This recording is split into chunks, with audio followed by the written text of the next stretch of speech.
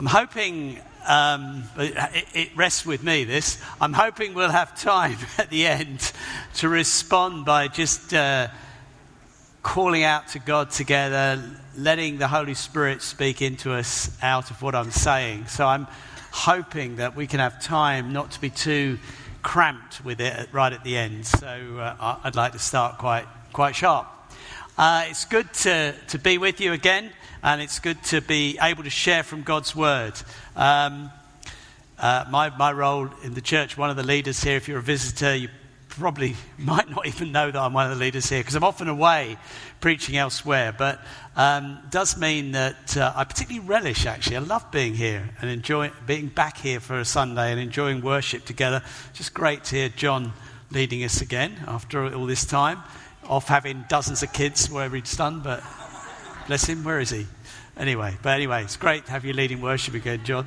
There you go. It wasn't dozens, was it? Five, just five. Quite modest number. So we're going to get into the Word of God. We're going to look at Malachi, and we're looking at this passage, but I might be a bit sneaky and read a verse longer than it says. So I'd like you to, if you've got a Bible, a tablet, whatever you use, turn to Malachi chapter 2 and verse 17.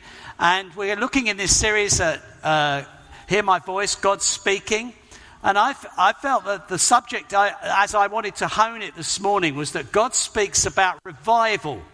Now, I am aware, if you're not a very experienced Christian, or not even not yet Christian, you think, what's revival? It's a little bit of a jargon term, but it's a term that means when God turns up, when God comes and manifests his presence among his people, when God comes and moves, we might say, by the Holy Spirit, because that's what he does sometimes. I mean, he's here all the time. He's here with us this morning.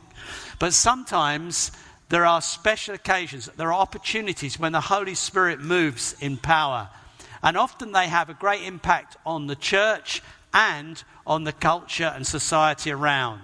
And it's something we long for and pray for. Some of us are expecting God, and have been for quite a long time, which may be relevant to this morning's passage, for God to do a mighty move in our day. There are many things we've enjoyed, but we look to see a lot more.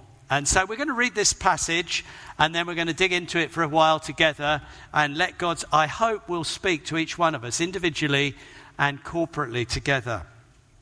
Right, we're picking up at verse 17. You have wearied the Lord with your words. How have we wearied him, you ask? By saying, all who do evil are good in the eyes of the Lord, and he's pleased with them. Or, where is the God of justice? I will send you my messenger who will prepare the way before me. Then suddenly the Lord you are seeking will come to his temple. The messenger of the covenant whom you desire will come, says the Lord Almighty. But who can endure the day of his coming? Who can stand when he appears? For he will be like refiner's fire or a launderer's soap. He will sit as a refiner and purifier of silver. He will purify the Levites and refine them like gold and silver. Then the Lord will have men who will bring offerings in righteousness, and the offerings of Judah and Jerusalem will be acceptable to the Lord, as in the days gone by, as in former years. So I will come to put you on trial. I'll be quick to testify against sorcerers, adulterers, perjurers, against those who defraud laborers of their wages, who oppress the widows and the fatherless, and deprive the foreigners among you of justice. But do not fear me, says the Lord Almighty. I, the Lord, do not change. So you, the descendants of Jacob, are not destroyed. Ever since the time of your ancestors, you've turned away from my decrees and have not kept them. Return to me, and I will return to you, says the Lord Almighty.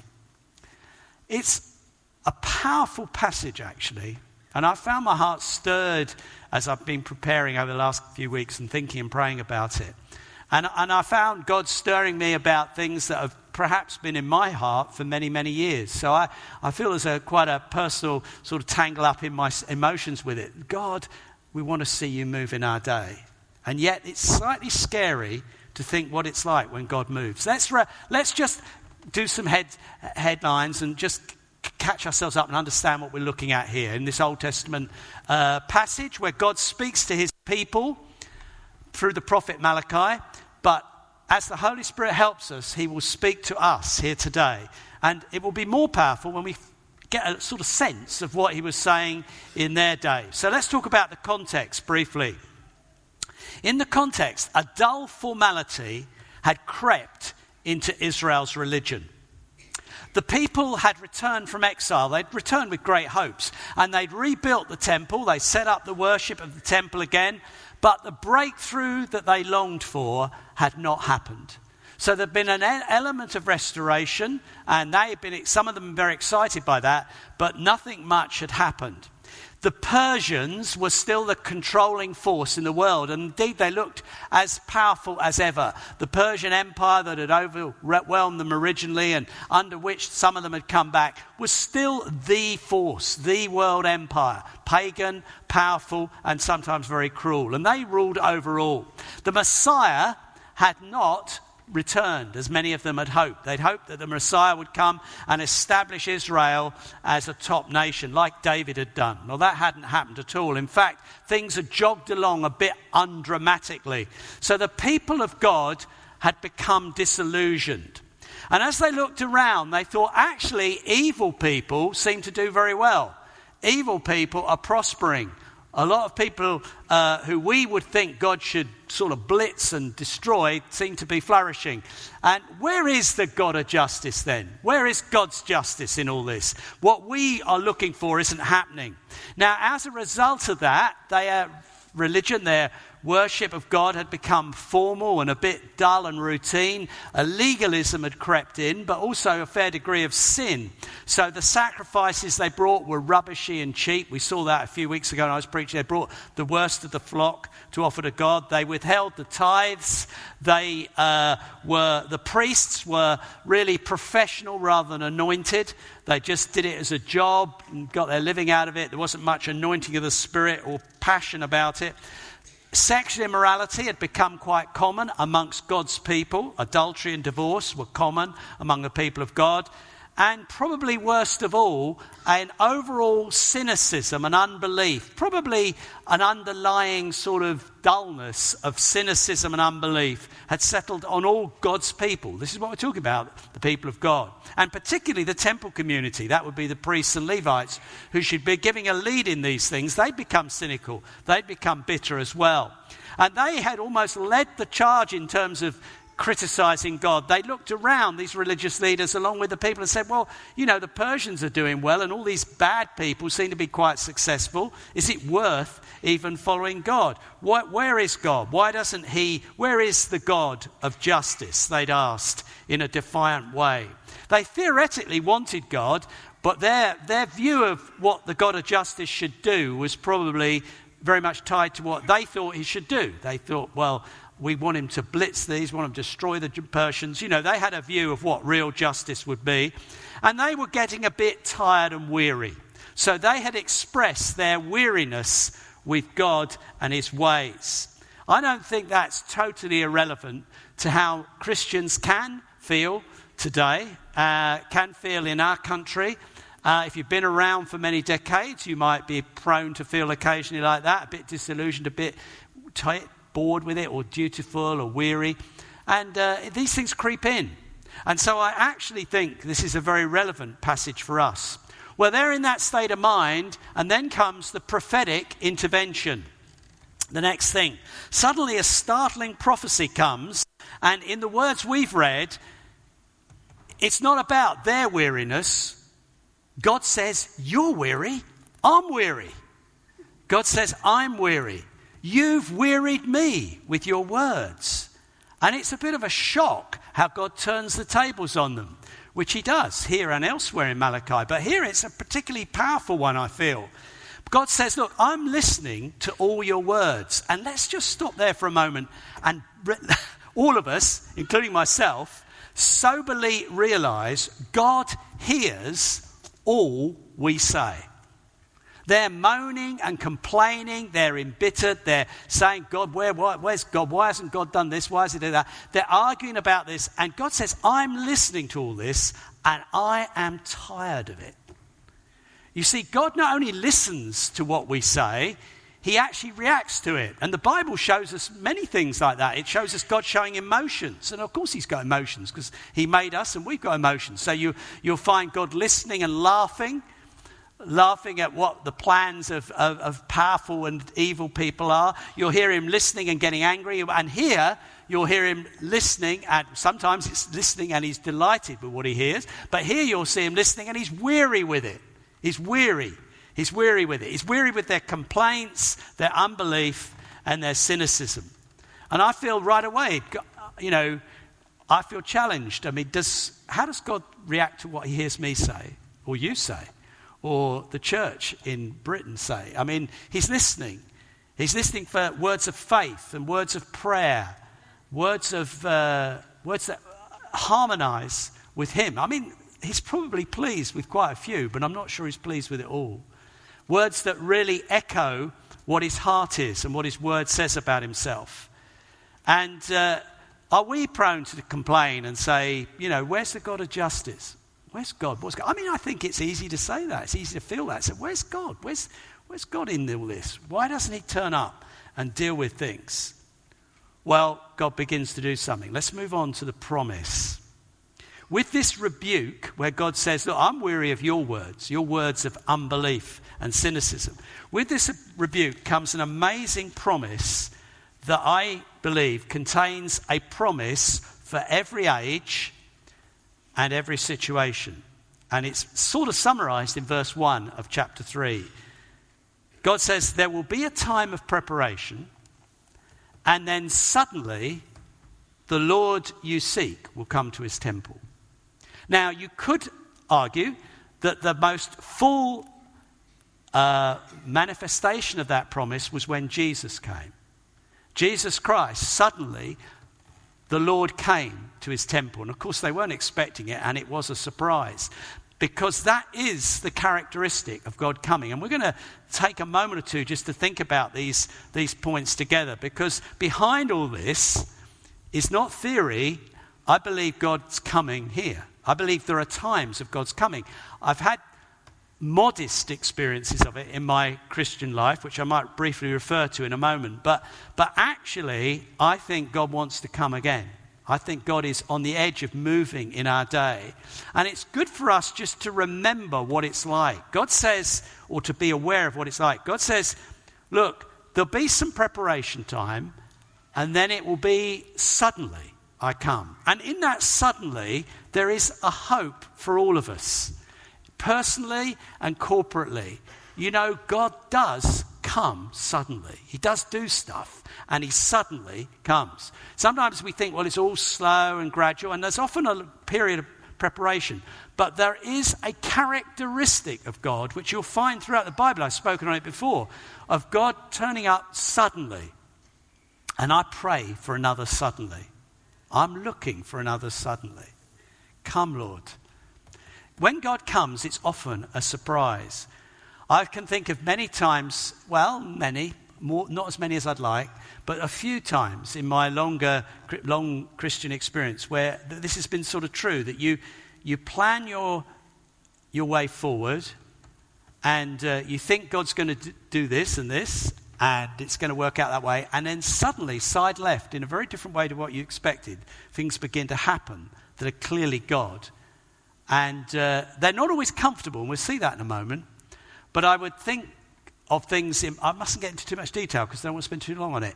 Things in broad areas, 3 or 4 times in time of what I would call restoration. I would have been filled with the Spirit and would have expected God to do all sorts of things in my home church. And God came suddenly side left, and other things came across. And I thought God wanted just to touch individuals and fill them with the Spirit. And God began to speak. He said, I'm interested in my church. I want to change my church. I'm not just interested in individuals being blessed. I want to restore my church. And then I can think of times later when we were struggling with all sorts of pastoral issues, if I'm honest. And then it seemed like suddenly to me, God broke through partly through some ministry from John Wimber, and we began to see people delivered from demons. And things that where we were planning and talking and trying to counsel for hours, you actually found there were more scary, to be honest, breakthroughs and changes. And it wasn't a comfortable ride, but thank God for it. I can remember in the 90s, we were planning all sorts of evangelistic events. There were a number of things, I don't know if you were around in those days, but there were a number of things that we planned. There was something where every home in England got a booklet. We did that. I can't remember. Was it Reinhard Bonker did it or something? And we were doing all these schemes and plans, and then this whole Toronto thing started. And it was like nothing to do with what we were planning. And God seemed to turn it all upside down. And we in Hastings saw quite a lot of people saved in the 1990s out of that situation. But it was nothing like our plans. Now, I just want to say, whet your appetite. God is like that. It's sort of unnerving because he's God. But he does come unusually and suddenly. And he comes, first of all, to his people, to his temple. He said, I'm going to come to my temple. And so revival is really a church word. It's really about, you can only revive something that's been alive. It's about God stirring his church. It's about God coming on his church and then that moving out into the culture around and the nation around. But the most exciting thing about this whole thing is God says, I will come. I will move. I will turn up. His personal presence becomes more tangible and more noticeable. He said, then suddenly the Lord you are seeking will come to his temple. Do you pray for that? I know the Lord's here. Don't mishear me. Lord, I pray for a fresh anointing, a fresh outpouring. Come suddenly, come on your temple, come on your church in Britain in 2018. Oh Lord, do it again. In our day, do these things. In our time. I've not really seen what I believe God's promised and spoken to me about. I know into churches about for years. I believe there's more to come. I believe something more substantial. Our nation is desperate. We need a people who are revived and who are ready to bring the gospel in all sorts of unimaginable ways. Some of the ways we won't imagine, where God will break out amongst us. Because we're moving on now to the effects. God promises he's going to come. But the effects of when God comes are quite interesting. They're quite mixed. There's quite a lot to learn from that. So verse 2 says this, who can endure the day of his coming? Who can stand when he appears? For he will be like a refiner's fire and launderer's soap. Who can endure the day of his coming? I can never read that without hearing that. There's a wonderful song in the Messiah, Handel's Messiah, isn't it? I think it's got that line in it. But the word endure is translated obviously from a Hebrew word, and this is the only place it's translated endure. Elsewhere it's translated contain or hold, which I think is better to remember. When God turns up, who can contain him? Who can hold him? Who can box him in? You can't box him in. You cannot contain God. You can't hold him. You can't put him in a box. You can't make it tidy. You can't restrain him and grasp him and fit him into your own little comfortable area. That's what God's saying. When I come, I'm going to move in a way that you won't be able to contain. I think that's probably almost a better translation. And then it says, who can stand when he appears? And I love this. I love it. And I have experienced it a little bit. On and off through the years. God, I want you to do it again. When God moves, you don't stay all calm and cool.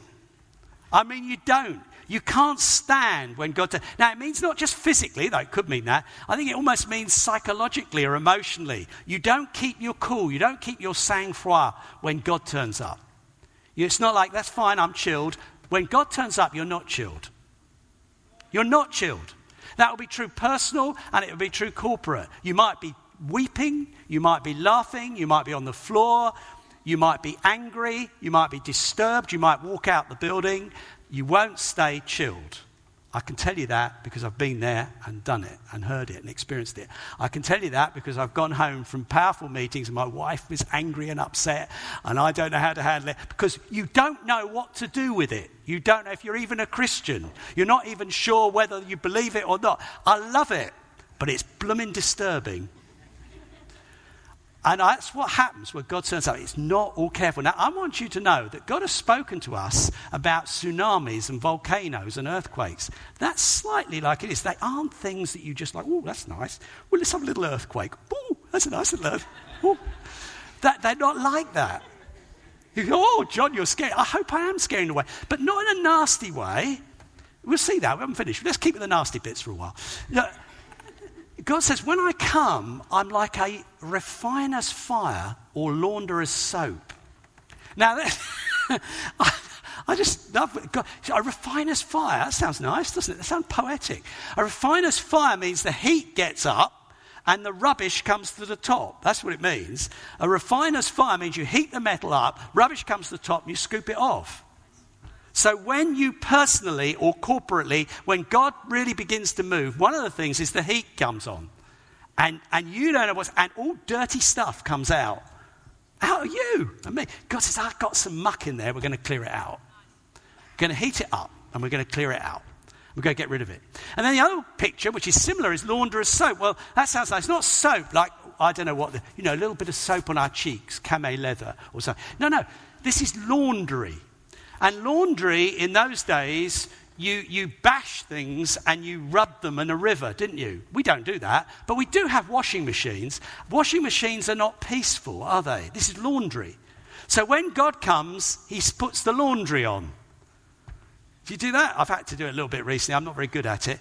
But you stuff the things in, you switch it on, and they go... And they come out nice. But I don't think it looks so very comfortable for a pair of trousers or a pair of knickers or something, does it? It's not a very comfortable experience, but they are better for it. When God moves, you will always be better for it, but it won't necessarily be comfortable. It won't necessarily be comfortable. Now, this can apply personally as well as corporately. I'd just like you to know this is how God works. We always, I know I'm old-fashioned, but it's nice that we talk about him being a good father, because he is. But he's so good that he won't let us stay dirty. And so actually, he's also like laundry soap.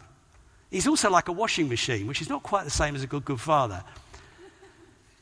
And so God will sometimes come and agitate. That's what washing machines have, agitators. And he'll just agitate you to get the rubbish out and to change. The effects of his coming are spectacular. No one can stand in his presence as he cleans up his people. And there's often, I think, revival-wise, those of us who are a bit older and or are interested in this sort of thing, you don't have to, it's not an age factor, might have read about revivals. And I think when you read about revivals, they're actually pretty messy. I think we can have them a bit sanitized and sentimentalized in the books we have. Some people are really into them, books on revival, which is fine, but it's a bit like war, I think. War is looked back on, and it's often, although everybody knows it's horrible, it's sort of glorified and sentimentalized, but when you're actually in it, it's confusing and messy. That's war. Now, revival's a bit better than war, but when you're in it, it's probably messier than you think. You can't even say, is that right? Is that wrong? What's that? Why? And it drives you back to God. It drives you back to the Bible. It drives you to cry out, weep before him, call out for his help. And as well as it rejoicing, sometimes overwhelmed with joy. Let's keep it positive as well, because it often is. Overwhelmed with things. People who never thought they'd speak in tongues start speaking in tongues. People start prophesying. This sort of thing goes on. That's what happens. And it's wonderful, but it's sort of like, whoa, when you're in it. And I think revival is a bit like that. And I expect it to be like that. But it is wonderful when God comes. And you don't have to fear, really, that you're going to be... because God's a good God. He wants to clean you up. He wants to make his people right, and as they should be. And he's got a bigger goal than just tidying them up. So you don't have to fear that he's going to destroy you, but you've got to learn to trust him. And you've got to learn to ride through with him, even when you don't quite understand it. Honestly, like a child, with a parent. That will happen. He's got an ultimate goal, though. We're going to move on to that. It's the last of the things I want to say. He's got an ultimate goal. Verse 5 that we read says, "When I come, I will be quick to testify against sorcerers, adulterers, perjurers, against those who defraud labourers of their wages, who oppress the widows and the fatherless, deprive the foreigners among you of justice, but who do not fear me, says the Lord Almighty." In this context here, God says he's going to start with the temple community, and then he's going to, and the priests and the Levites, and then he's do what we've been looking at, and then he's going to move out into the nation and the society and deal with the injustices out there, which is what we've just listed in that verse. I don't think it's unreasonable to draw a parallel in our time, which is slightly different. The temple, the priesthood are the believers, the Christians. That's how it is in the new covenant. We are a kingdom of priests. We are all children of God, sons of God in Christ Jesus. And so we're a bit like we are the living temple, living stones. So it's like God says, I come to my temple, I clean it up, but my goal is beyond and is out into the nation. Now that's what I want you to hear. I believe sincerely and with good evidence from history and from the New Testament that God's ultimate goal is not just to tidy up and straighten up the church. It's to reach people, the nation around. Do you agree? I do. My heart's burden is that we will see a move of God in our day, in our generation, in this nation. And this nation is ripe for it. When you read through the Bible, the Old Testament, there are some key characteristics of a nation, and it is often Israel, but not always, a nation that has gone away from God and is ripe for either revival or judgment. Sometimes they almost seem to come together. And the characteristics are, in this case, summarized in verse 5 that I just read to you. But if you were to read Isaiah, you would find a similar list, much more detail as you read through it. This is a useful summary. Some of the characteristics of a culture or society that is in a very dangerous place and is under the impending judgment of God, but you want the reviving power of God, and honestly, I believe in his mercy, that's what God's going to do. So these are some of the characteristics. He says, I will come to deal with, in our terms, sorcerers. That's an interesting one, isn't it? Actually, occult activity is often mentioned in the Old Testament to do with a nation that's turned its back on God and moved away from him. You can read it for yourself in a number of places. Early chapters of Isaiah are interesting, first 6 chapters. But here, sorcerers, even speaking today on the edge of Halloween, I am amazed at the fascination with the occult in modern Britain. Now, I'm old, I'm 67, and the growth in interest in Halloween has been phenomenal. Now, I know American and money, there's a lot of money behind it, but it's also a load of rubbish. What on earth is that all about? And then, I know people like it and all the rest of it, Harry Potter and all that. We've all made this, somehow it's cool and fashionable to be interested in the occult. I've actually personally been involved in deliverance ministry to practicing witches. It is horrible. Their lives have been violent and destroyed. That I have heard a woman speak with a foul male voice to me, cursing God, when I'm trying to pray for her to be delivered from demons. I wasn't on my own. I was with my fellow leader. It was very scary. Witchcraft is nothing attractive. It's either stupid, nonsense, superstition, or it's demonic. And in the end, we need to sort it out. We need a Holy Spirit to come and change this down. I will be rejoicing when we forget stupid Halloween. Put every pumpkin in a rubbish tip. Put it in for manure. Now, honestly, what is the matter with us? What is the matter with us? We worship pagan gods. We're making a god out of jolly Stonehenge. It's a pile of rocks been redesigned by the Victorians. They were there and they put them back together. We make it as though it was it's fine. Go and look at it. There's rocks all over the place. Just don't worry about it. Don't slow me down when I'm trying to go on holiday just to look at that stupid pile of... It's a fascination with the occult. It's a fascination with pagan. Paganism is, again, either stupidly superstitious or it's dangerous. Now, when God moves, we will have to start seeing, if we're not careful, there's going to be a generation who are demonized out of all this stuff. Not everybody, of course not. And we're going to have to see that. We're going to need some laundry. We're going to need some refiner's fire. Starts with us and then it moves out. And of course the list is long, so I've got to be careful.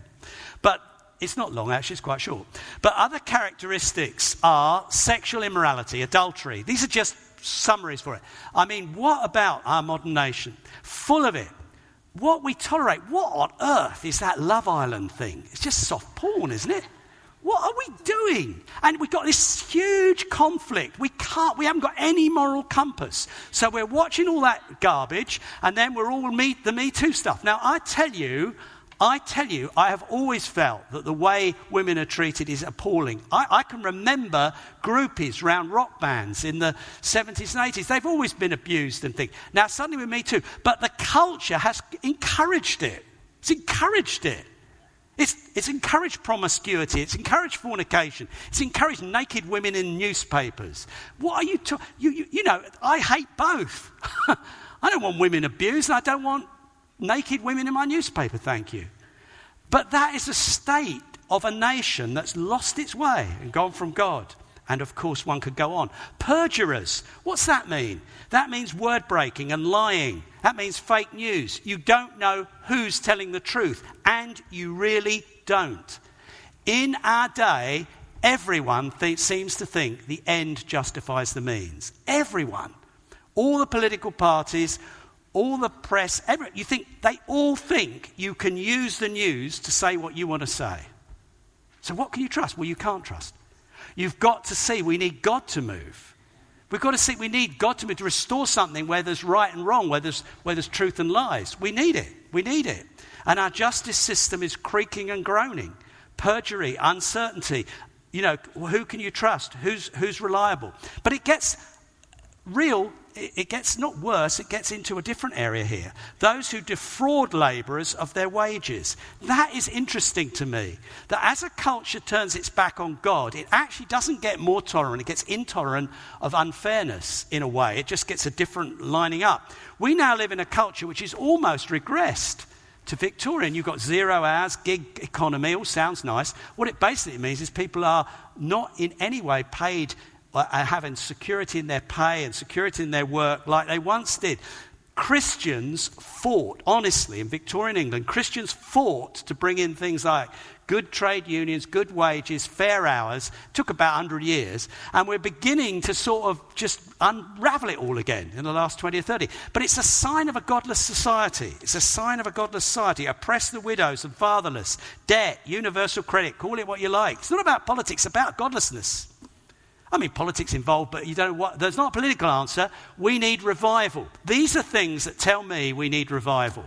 I hope you get the point. I'm not making a political speech. They tell me we need revival. They are characteristics of a nation that needs God to break in.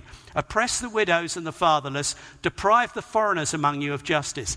Well, again, deprive the foreigners among you. Anti the people who are foreign. You know, just not tolerant, not patient, not caring about refugees and immigrants and all the rest of it. This is stuff God hates. This is stuff that means a nation is ready for God to suddenly turn up. Do you get it? Do you get why I'm getting a bit steamed up? You know, he gets red in the face. He's a very funny old man. But listen, my heart is, we need God to move. We will not solve this list. You can't solve it politically because different people have different agendas. So some who think that adultery is fine don't think the labourer's wages is fine. That's great. But people who want to do all the labourer's wages think, oh, it doesn't matter about adultery, do what you like. And it all gets muddled up. It's not even political. It's just because we need God. He deals with all unrighteousness. Amen? He deals with all of it. It all needs change. We need the Holy Spirit to move in our day. Hallelujah, we really do. Now, here's the good news. The Lord is not just angry and vicious. He's a patient, compassionate God. This is even a word from Exodus 34. It's how God revealed himself. The Lord, compassionate and gracious, slow to anger, abounding in love and faithfulness, maintaining love to thousands, forgiving wickedness, rebellion and sin. God wants to clean up and forgive. And actually, he says this, I, the Lord, do not change. I'm still like that. Therefore, you have not been destroyed. You know, some people say, where's the God of justice? We need God to intervene. If he intervenes, and he will one day, in the way you're asking for, he will intervene on all sin. So yes, he will deal with some of the things you don't like, but he'll deal with your lies and your envy and your greed. And God hates all sin. He's not selective. And God says, actually, I'm compassionate, I'm patient, I'm holding myself back. I want to move in love because I don't change. I have a heart of compassion. And he cries out, return to me and I will return to you. It's a beautiful line. There's a pathos about it. Return to me and I'll return to you.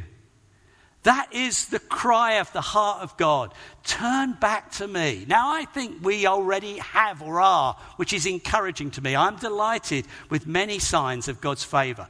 But we need more.